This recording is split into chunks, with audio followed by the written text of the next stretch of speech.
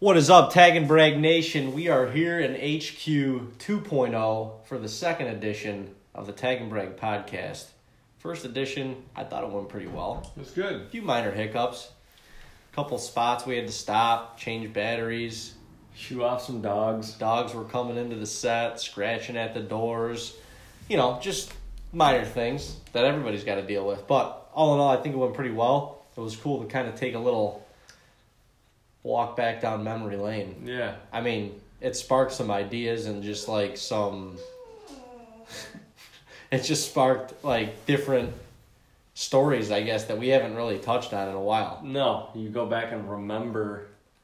I just remembered a lot of things that we went through in our whole path to get where we are at now, and it's it's pretty interesting. It is.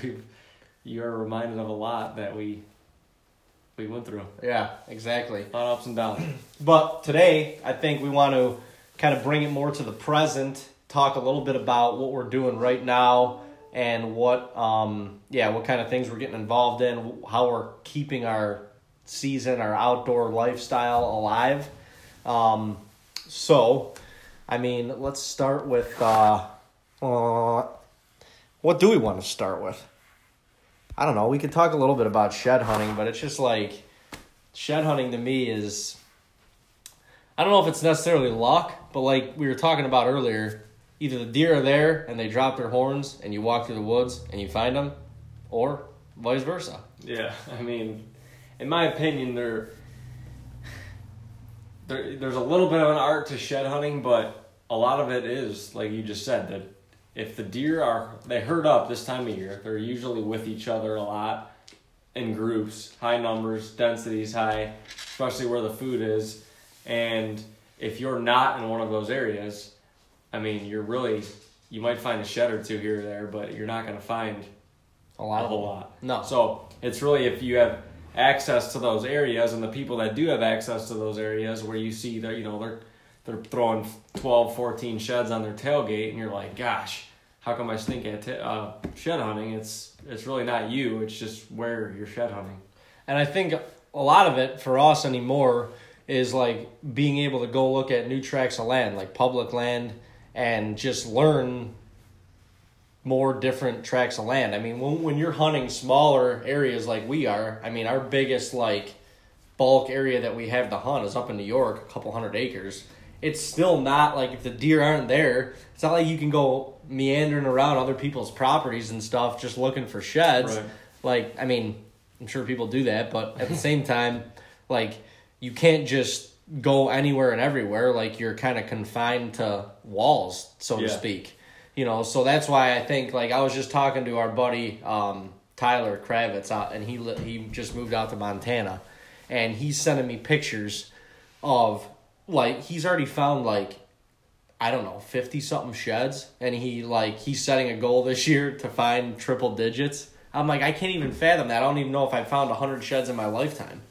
I know I haven't. Not even close to me. So, but, like, out there in Montana, you have tens of hundreds of thousands of acres of public land. Right. Like, you could literally walk for days at a time and not cover a fraction of it. Right. But, I mean, the animals are there in numbers. Yeah, well, especially this time of year, they're herded up out there. Especially Right. when you see the elk, mule deer out there, there'd be hundreds of them together. Right. If you are in their travel path or where they hang out, you're gonna find sheds. Yeah. There's a lot of animals. A lot of deer have racks, and they're dropping them. Right. It's just the way it is. But it is cool this time of year to be able to walk around. I mean, we leave so much of our properties that we hunt not pressured, and we don't touch them all year. I mean, even in the summertime, we don't touch a lot of the spots. So it is cool to get into those areas and just see what the deer have been doing. Yeah. Throughout the course of the season, because we don't touch them. I mean, in New York, there's got to be 60 to 70% of the property we don't touch. Right. Honestly. And it is cool to be able to go, like, learn things for like future years and stuff like that, maybe different stand locations that you want to get a little bit more aggressive with, whatever. But you can learn a lot just by walking the woods this time of year and seeing old signs, seeing old deer trails, scrapes, rubs, whatever. And it's kind of like it's a little bit of a bittersweet thing because you'll find spots that you're like, man, should have been here, should have been in here, whatever. But at the same time, you have that information for future years, and hopefully it stays consistent and you can make it happen. Right. But yeah, I mean, I don't know. Shed hunting, to me, it's just a good time to get out. Like, get in the woods. I know this weekend for us is supposed to be real nice, like 60 degrees on Sunday. I'm planning on tying the boots a little bit tighter, maybe packing a Sangi or two and just going. Get in the woods. And walk. Mm-hmm. And it just feels good. Yeah. Pressureless, Right. Pressureless. You don't have to worry about booting deer. And I'm like Dora. I like to explore, Just how I am. What else we got going on these days? I mean, we could talk a little bit about trail cameras. We kind of use those to our advantage for shed hunting in a sense. Yeah, I mean, honestly, that's probably the main reason why we use them right now, is just to see when most of your deer lose their racks, because you don't want to go walking around some of these properties, especially in your core areas where you don't touch while all the deer are still holding, because then you're going to boot them out of there. Right. And they're going to go lose their racks somewhere else. But it's really interesting because in New York, I mean, majority of the bucks are shed. Here, they're not. I mean, a lot of them are shed, but... They're shedding right now. Yeah. But in New York, they've been shed for a minute. Yeah. I mean, most of them, we have a couple little bucks here and there popping up with horns on still, but I'd say 90% probably. Yeah, you'd feel comfortable going to walk right now. Right. Well, and for our trail camera's sake, like we've snuck cell cameras into areas where we know the deer are going to be at. Like right now up in New York, we do have one or two that are still on our food plots for whatever it's worth for the last like remnants of food that's there. But a lot of them are like deep in the pines, in little travel corridors where the deer are just like they conjugate. They conjugate to the hemlocks, to the pine thickets and stuff like that for the thermal cover. And they actually, a lot of them up there eat it. Because if it's green, like this time of year especially, they're going to eat it. Yeah. And so we shift our cameras to those areas where we know the deer are conjugating a little bit more and hanging out for a majority of the day because they don't move extremely far this time of year. They're kind of hunkered down in the same, general area. So we've shifted our cameras around, and I mean, most of our cameras out and right now are all cell cameras because we want the information, the most recent information, like Dean was saying, so that we can kind of monitor who's shed and who's not, and that will kind of allow us to schedule when we do go walk. Right. And then, I mean, we're running a fraction of the cameras that we do. Right. During the season. Now, especially when a lot of these deer are getting shed, you got about a month and a half where you can kind of pull your cameras down, let them recover a little bit. They've been through a long season, a lot of cold. You might be able to save a little bit of money on your paying your cell cam bills. Well, yeah, and then, I mean, we bring them out, we reassess them, we make sure all the firmware updates are updated and stuff, because as we move into the spring, we'll start putting cameras out for turkey season a little bit just to kind of see what's there and what's not. And then, I mean, we love watching the antler growth. I mean, we're partnered with Big Time, and so we feed the deer all year long in the states that we can.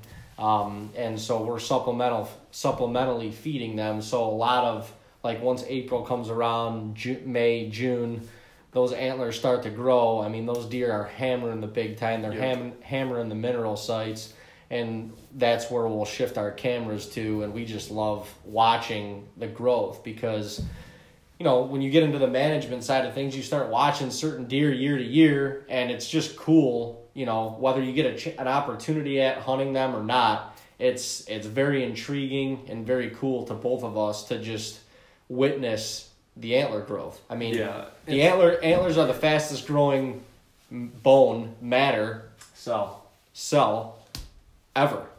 You think about it, and we talk to so many people that aren't hunters, and especially this time of year when we're finding the little bit of sheds that we do find, and they're like, well, like, don't they just grow bigger each year? Like, the deer actually lose their antlers and grow them from scratch, and people can't even fathom that. Yeah.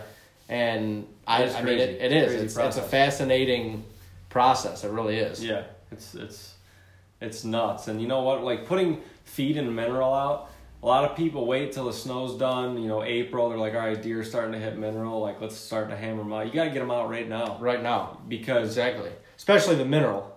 They got to have the mineral right now, yeah. I mean, those deer are... When they don't have their racks, you have to get their mineral supplemented before they start developing the bases of their antlers, because it's going to affect it that way. And before they start growing their antlers, they're going to start storing these minerals in the rib cages and their bone structure for their antler growth. So as soon as their antler growth starts, they are ready to just blossom. Yeah. I mean, a lot of people, let's stack out the mineral in April and May when they're, the buck's already growing a little bit. Sure, it'll help, but you want to get some big bases and everything like that. It needs to be out right now. I mean, arguably, it needs to be out all year. Well, and you think about that, the deer are already, like, the food is diminished. Like, they're eating the last of any little foliage and stuff that they can right now. They're worn down still from the rut, which was intense this year. And so, I mean, we've put mineral out already for the past, month or so. Oh, yeah. Just really haven't had it out all year, but started replenishing it here in Ohio. And that's one of the things that we've done over the past couple of years is, there's a lot of the spots that we have in Ohio, we have specific mineral sites that we replenish year after year.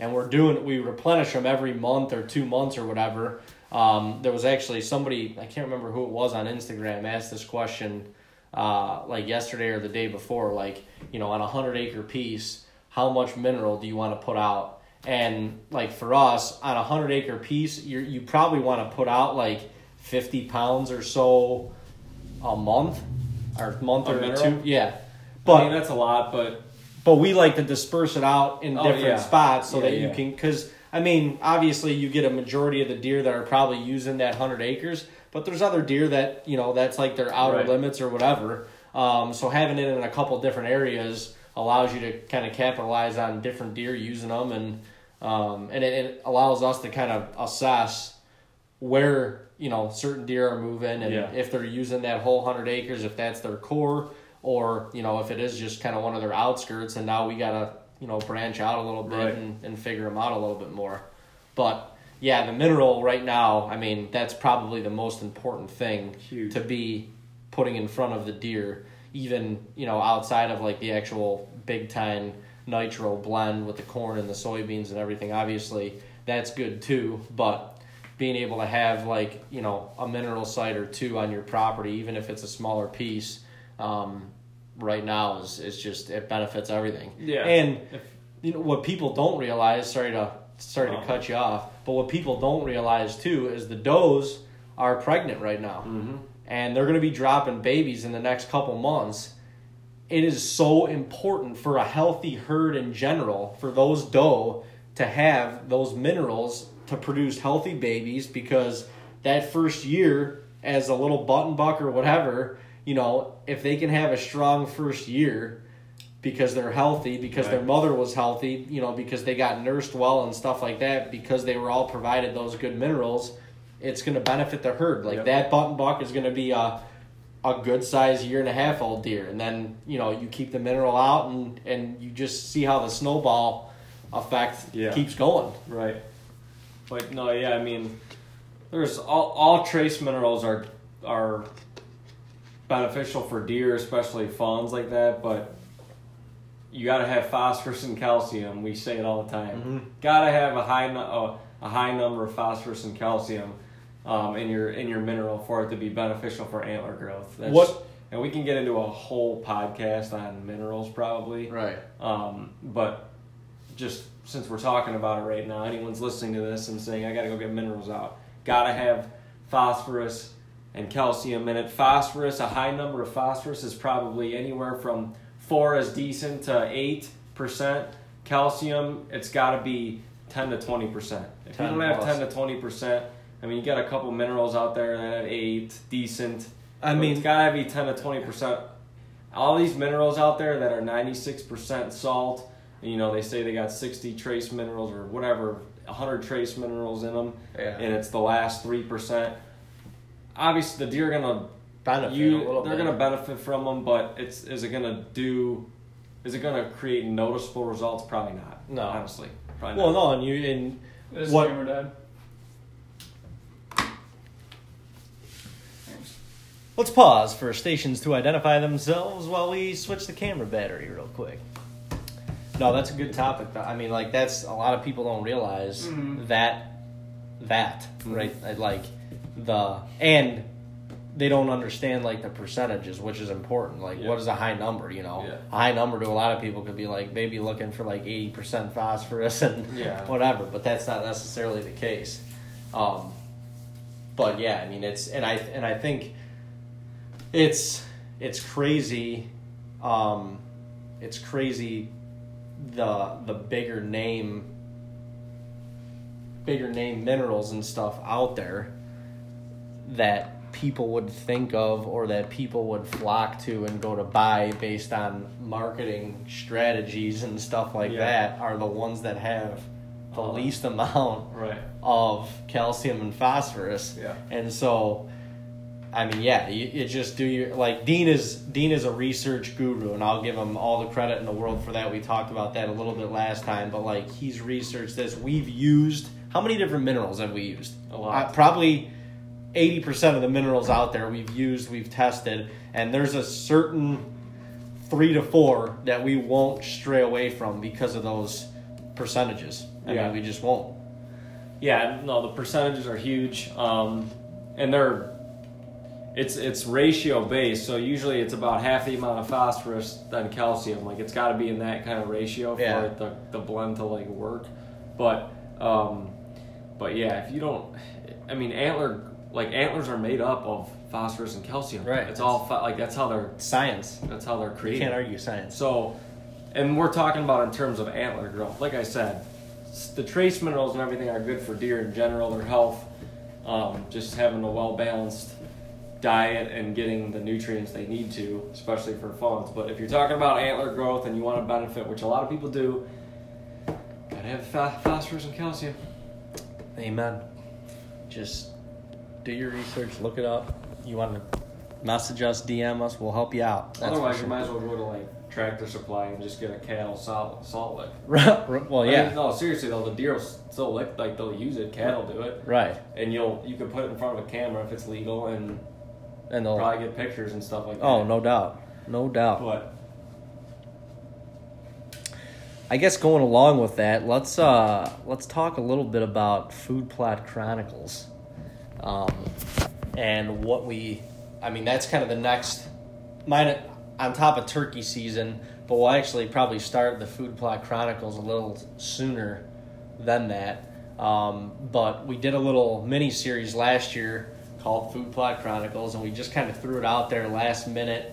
We were trying to be creative and come up with something that we could entertain people, but also educate people. I mean, that's really what we're here for. We truly just document what we do instead of trying to like make everything look perfect. Like, and we're not saying like our way is the highway and you should do it this way or whatever. We're just putting it out there on how we do it and showing and documenting the successes and the failures that we have. So Food Plot Chronicles, we are pumped. This year, we're partnering with Rocky to bring it 10 times, hopefully bigger and better and just more informative, interactive, more failures more than likely. And I don't know, I'm excited. I think the food plot season is one of my favorite times of the year just because it's just free. It's not that it's mindless work, but it's just like getting on the tractor and just moving earth. It's just, there's something about it that's just therapeutic. Yeah, it really is. Because you're not thinking about anything else besides what you're doing. Right. And it's one of the things that you, I can't even explain it. It's like you're putting in all this work and you're sowing the seed, you're fertilizing, you're liming, like you're trying to get all these levels right and everything perfect, but you don't know if it's going to work or not. Yeah. Until it starts it starts growing. Yeah. Well, and plus the weather's got such a big factor in it. You just don't know. And so it's the variables. Like last year, we had the growing season was so wet that it made it very difficult to grow anything, and so there was a lot of hurdles that we had to kind of get over. We got our beans in super late. We tried to plant cornfields like 2 or 3 different times. Completely failed with that, and some of our food plots were junk, basically. Yeah. I mean, we went, like, you think about it from years past to what we had last year, they were, our food plots were like, from like a tonnage standpoint and like food in there, a fraction of what we've had in the past. Yeah, and honestly, like our property in New York is very challenging to plant. That's why it's kind of cool to get everyone to follow along with us anyway, because most of our food plots, our whole property is in a bottom. Mm-hmm. It's in a huge valley, huge bottom. So it's always wet, regardless.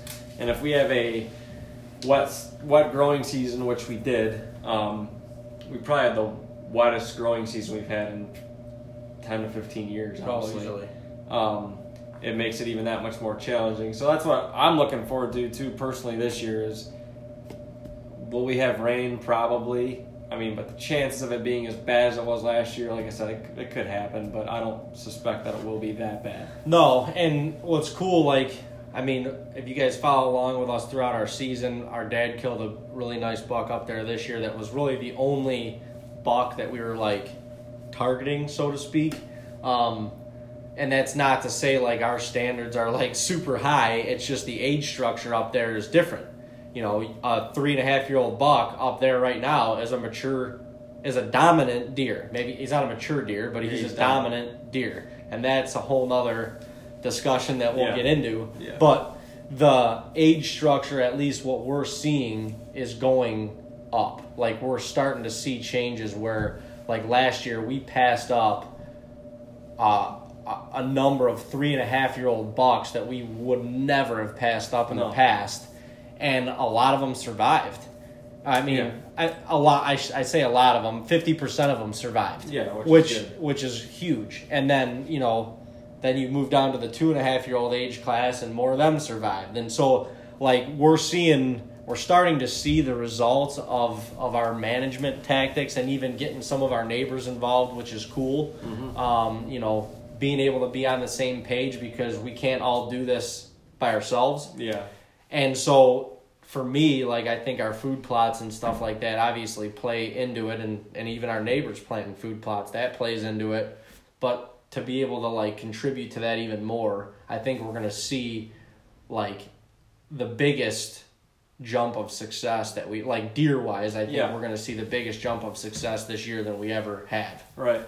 Yeah, no, it's starting to, it's cool. Our land management and food plot work has shown that it's paying off. I mean, we're starting to see before, like, we would never see a 3.5-year-old buck in our food plot in daylight. Right. And we've been trying to get, our camp and others surrounded to let the 2-year-olds go, and I think everyone's doing a good job of that. The thing is now, with how we're managing the land to be much better for the deer and their habitat, and we're strategizing hunting, so we're pressuring a lot less of the property, and so are other people surrounding. Everyone's pressuring a lot less of their properties. Oh, no doubt. Well, now those 3-year-old deer, we're starting to see them daylight frequently. So it's been a couple of years of those 3-year-olds are all getting shot because they're out. The land and the food plots, everything's working. Right. But now those deer, because they're getting used to it and the pressure's off, they're daylighting, and now they're getting shot. So now we have to kind of reset. We're putting even more work into these food plots, so it's going to show even more growth, but we kind of got to reset, and we're trying to get even more neighbors involved in, okay, now let's try to let these 3-year-olds go, because we're going to see those deer now. Right. And we are. And slowly, like, I mean, honestly, this process is going to has and will take 10 to 20 years. Think about that. But once we can get everybody on that disciplined, we'll start to see an age structure there. Yeah. And age structure, because there hasn't been one. Right. And the crazy part is the potential that is up there. I mean, you guys have seen what the past, few years of bucks that we've shot. Like Don, 170-inch, 3.5-year-old buck. Like, that's unheard of. Yeah. I mean, Sventech, almost 50-inch 8-point. Like, there's the potential up there is huge if the deer are allowed to get old enough. And there's probably guys in, like, Missouri and Iowa and shit, like, laughing at us right now because we're talking about 3.5-year-old dominant bucks, but that's real. Right. That's real. Like, that's how it is there. Like, there, the state's regulations, the amount of hunters, the land, the agriculture and stuff allows for those deer to get 6, 7, 8 years old. We're at ATA last year talking to Dave and Jeff Lindsay. They're talking about passing up 5.5-year-old deer. We can't even think about that. No, we can't even. Doesn't matter We want to see one, let alone like passing up one of those deer. But you can't compare the two because two completely geographical areas. Yeah, and two completely different deer herds and age structures, and you can't compare one state to the other and get discouraged on where your property's at. You just have to take it for what it is and realize, like, that's, I think, one of the things for us over the last couple of years in New York especially is, like, we've just kind of taken it for what it is. Like, we can't think that this place we're gonna pass up a couple deer a few years in a row and all of a sudden we're gonna be hunting 5.5-year-old Iowa giants. It just doesn't happen that way. Because some of them get weaned, get taken out. Right. It's a process. Like, they're not all gonna make it, and you can't get frustrated on it because most of it's out of your control. Exactly. I mean, a lot of it is. Yeah, when we're doing our part to improve it, but you can't think about passing up or hunting like these older bucks if they're not there. Like, when you're in Iowa, passing up a 5-year-old buck. I need another battery.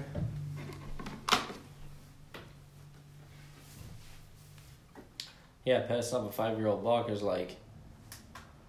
Well, there's 6, 7, 8-year-old bucks. Right. So it's a little bit different. Right. That's why if it was in New York, and we had a handful of 4 and 5-year-old bucks, it'd be a much different story. Right. Looking at a 3-year-old saying, I'm gonna let him go. Well, and the other thing too is, for us, we have the ability, or we've put ourselves in a position to hunt other states and other places.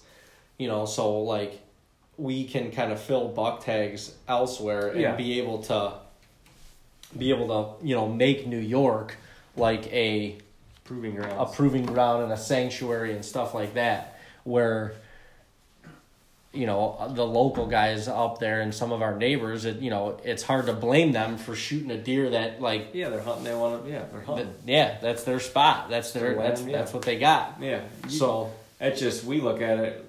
I mean, we've hunted a lot of states and stuff, and it is cool.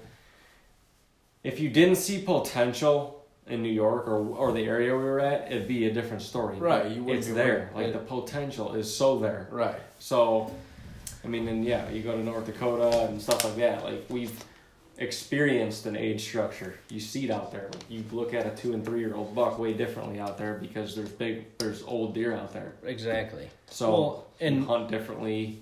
And there's a lot of people we talk to that think we're nuts for spending so much time in New York, because it's just like, sometimes it does get frustrating. It gets to the point where it feels like you're beating a dead horse and you're not, like, hunting what you want, what you're, like, in pursuit of, essentially. And that's, once again, that's us. That's nobody, like, other people would go up there and have a field day. And not that we take it for granted by any means, but we're also, like, it's where we grew up hunting. Yeah. And we're now creating, like, our dad, Uncle Jay, my grandpa, like, so many other people got us into hunting on that land. Completely different style of hunting. Yep. Doing man drives, it was different. Like, everybody had their spots. Like, that's where they went to hunt. Like, you had one spot.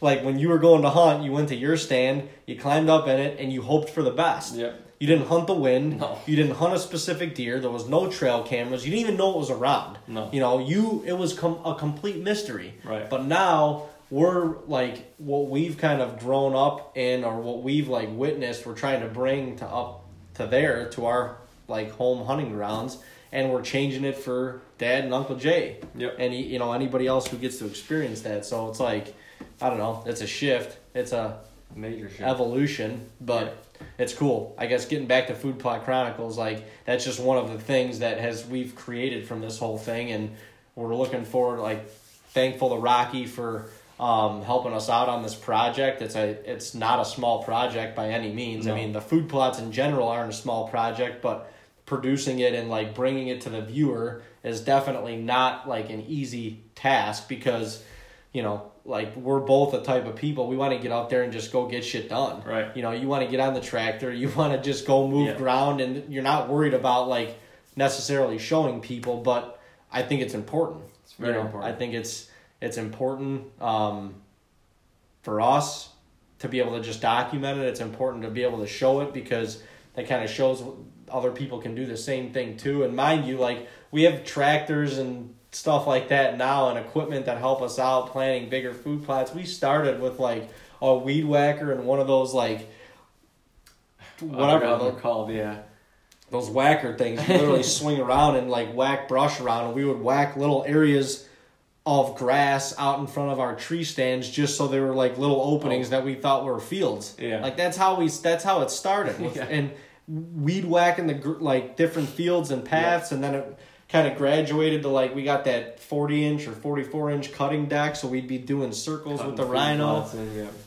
And we cutting what we thought were food plots in, where we were just mowing the grass pretty much, or mowing the. They ate it, but it got down to the clover and they ate it, and then all of a sudden we started trying to turn the grass, and we were doing loops in the 4-wheeler, thinking that in the mud and throwing seed down, whatever, and so it's evolved. Like Dean said, it's been 10 plus years already of that, like since the beginning of that mentality. So it's just, I mean, getting back to what we were talking about last week, it's just, if you got a goal or if you got a mission in mind, just start. Yep. Just start. Whatever you got, whatever tools you got, resources, think outside the box and just roll with it. Yep. There's nothing that you can't accomplish. But the food plot stuff will be, cause some people can even say it's redundant information, but I've already learned a lot this year. I mean, if you look at the past 2 or 3 years, every year we say, we need more grain. We need more grain. We need more grain. Our turnips aren't getting hit till March. Mm-hmm. After this year, I would have said, after this year, I'm thinking, we need more turnips. We need more turnips. So it just... They were gone in like December. Yeah, and it does depend on the season and the food that's available around. That's a huge factor in it for sure. I mean, if there's better food around, turnips might not be as valuable, but the important thing is that your deer, when the deep freeze sets in the heart of winter, that February, mid-January through March pretty much, the deer still have some sort of food. And the chances are if you have grain, if you don't have a ton of it, it's going to be gone by then. So turnips are a huge,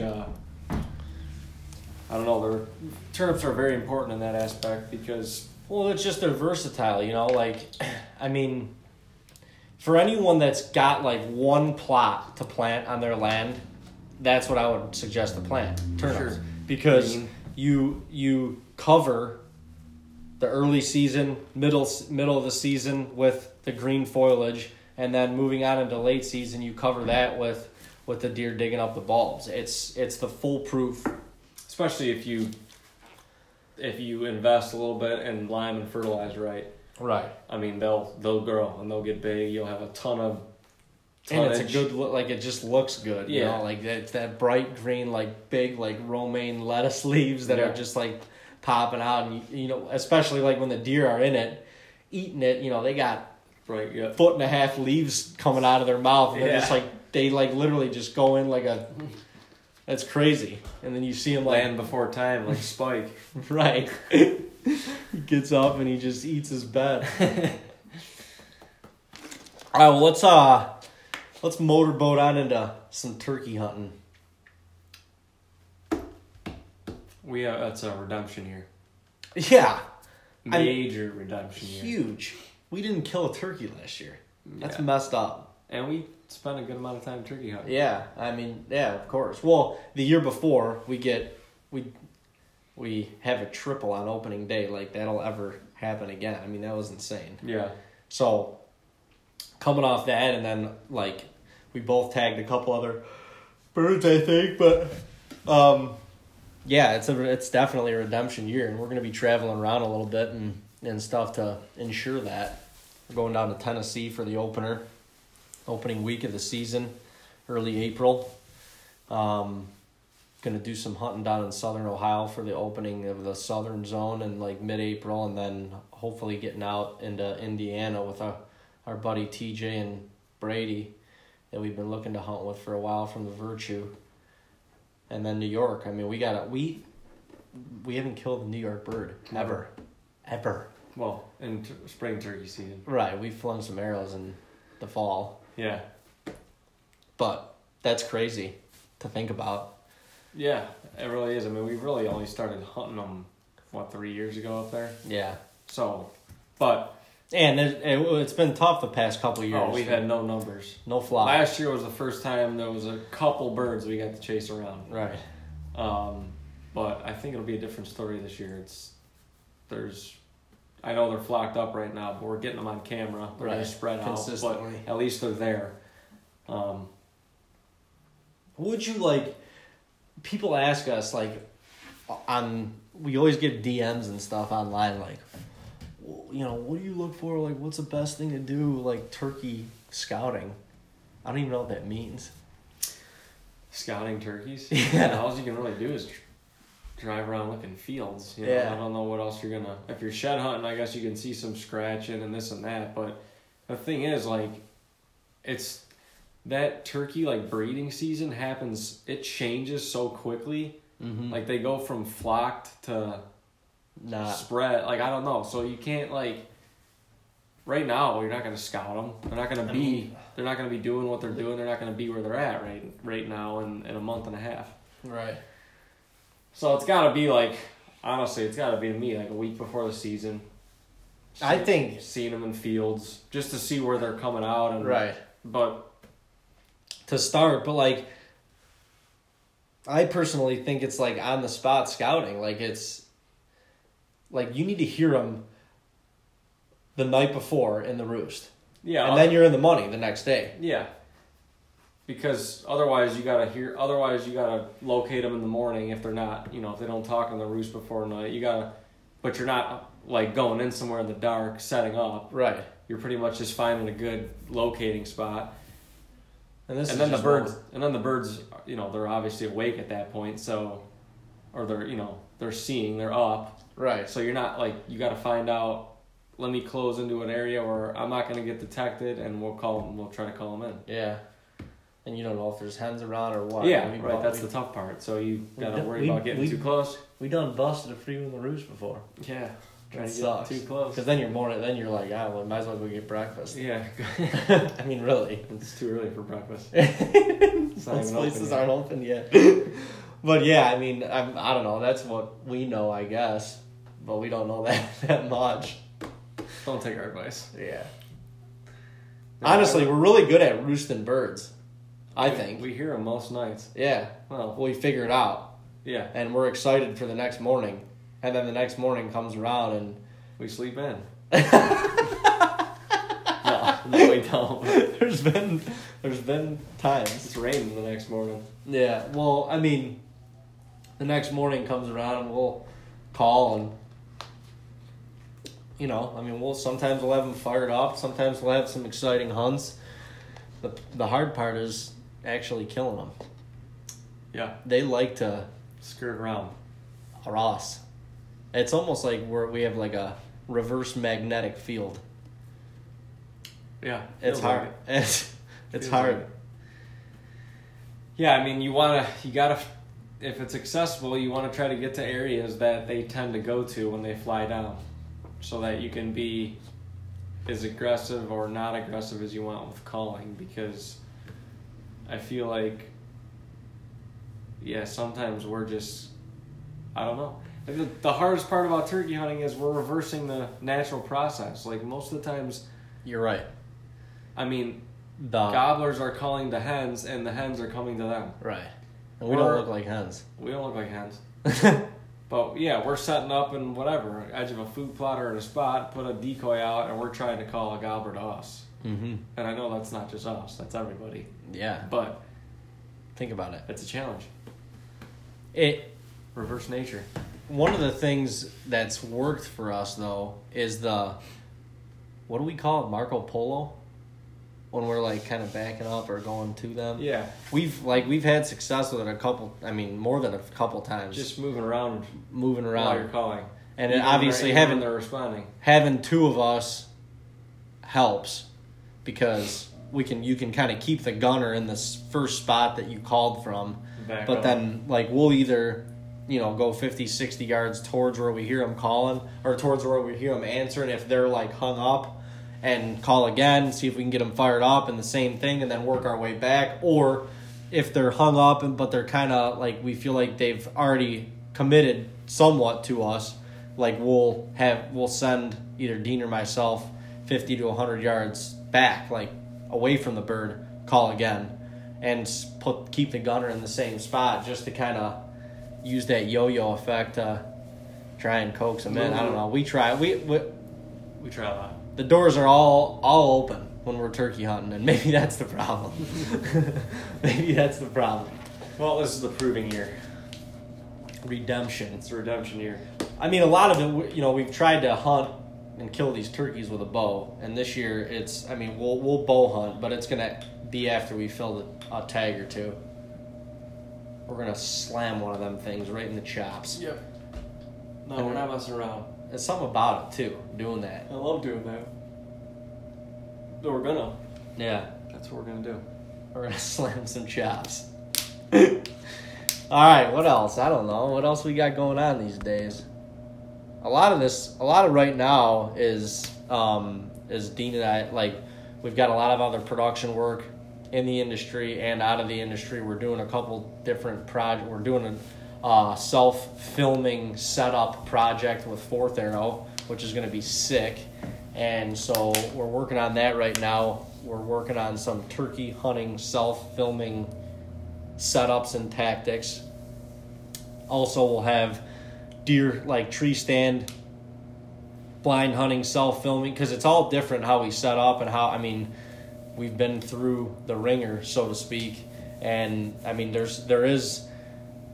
there is not a science to it, but there's things that you can do to make your life a whole heck of a lot easier. Yeah. So we're going to be making some videos on that in the near future, which is going to be cool. We also, for everybody who doesn't know, we produce Whitetail Edge, the web show for Whitetail Edge as well, and do some of their social media work with Ben Rising, which has been a crazy opportunity for us. Yeah, it's been awesome. Ben was with Drury's, filming and hunting with them for 13 years prior to starting Whitetail Edge, which we just finished their producing their fourth season. So this season is number 5, and Dean and I grew up watching him on the Drury DVDs. Yep. And he was one of our favorite dudes. 1, because he was from Ohio, and 2, just because he's just kind of like I don't know, he's cutthroat. The dude just goes, he's a killer. There's no ifs, ands, or buts about it. He is just a stone cold. It's all business. Killer. And when he, we've learned even more this year, when he locks into that, October, November period, sometimes it's hard to even have a conversation with him. Yeah. But it's cool, because, Dean and I can relate to that on a certain level, although when you have, 15 booners on your wall, all killed with a bow, it's a little bit of a different level, but it's cool because for us, it's been an opportunity that Ben kind of reached out to us, saw what we were doing, saw how we were kind of we created our following and stuff, and I think saw just the charisma that we had together and our editing style and stuff, and reached out to us to produce his show. And it's, to get to that point in your like hunting career journey, whatever you want to call it, is, I don't know, it's cool. Like, that's one of the people we looked up to growing up. Yeah. And to be able to be now working with him, you know, working beside him and working with him and learning on a different level of hunting from him is pretty badass.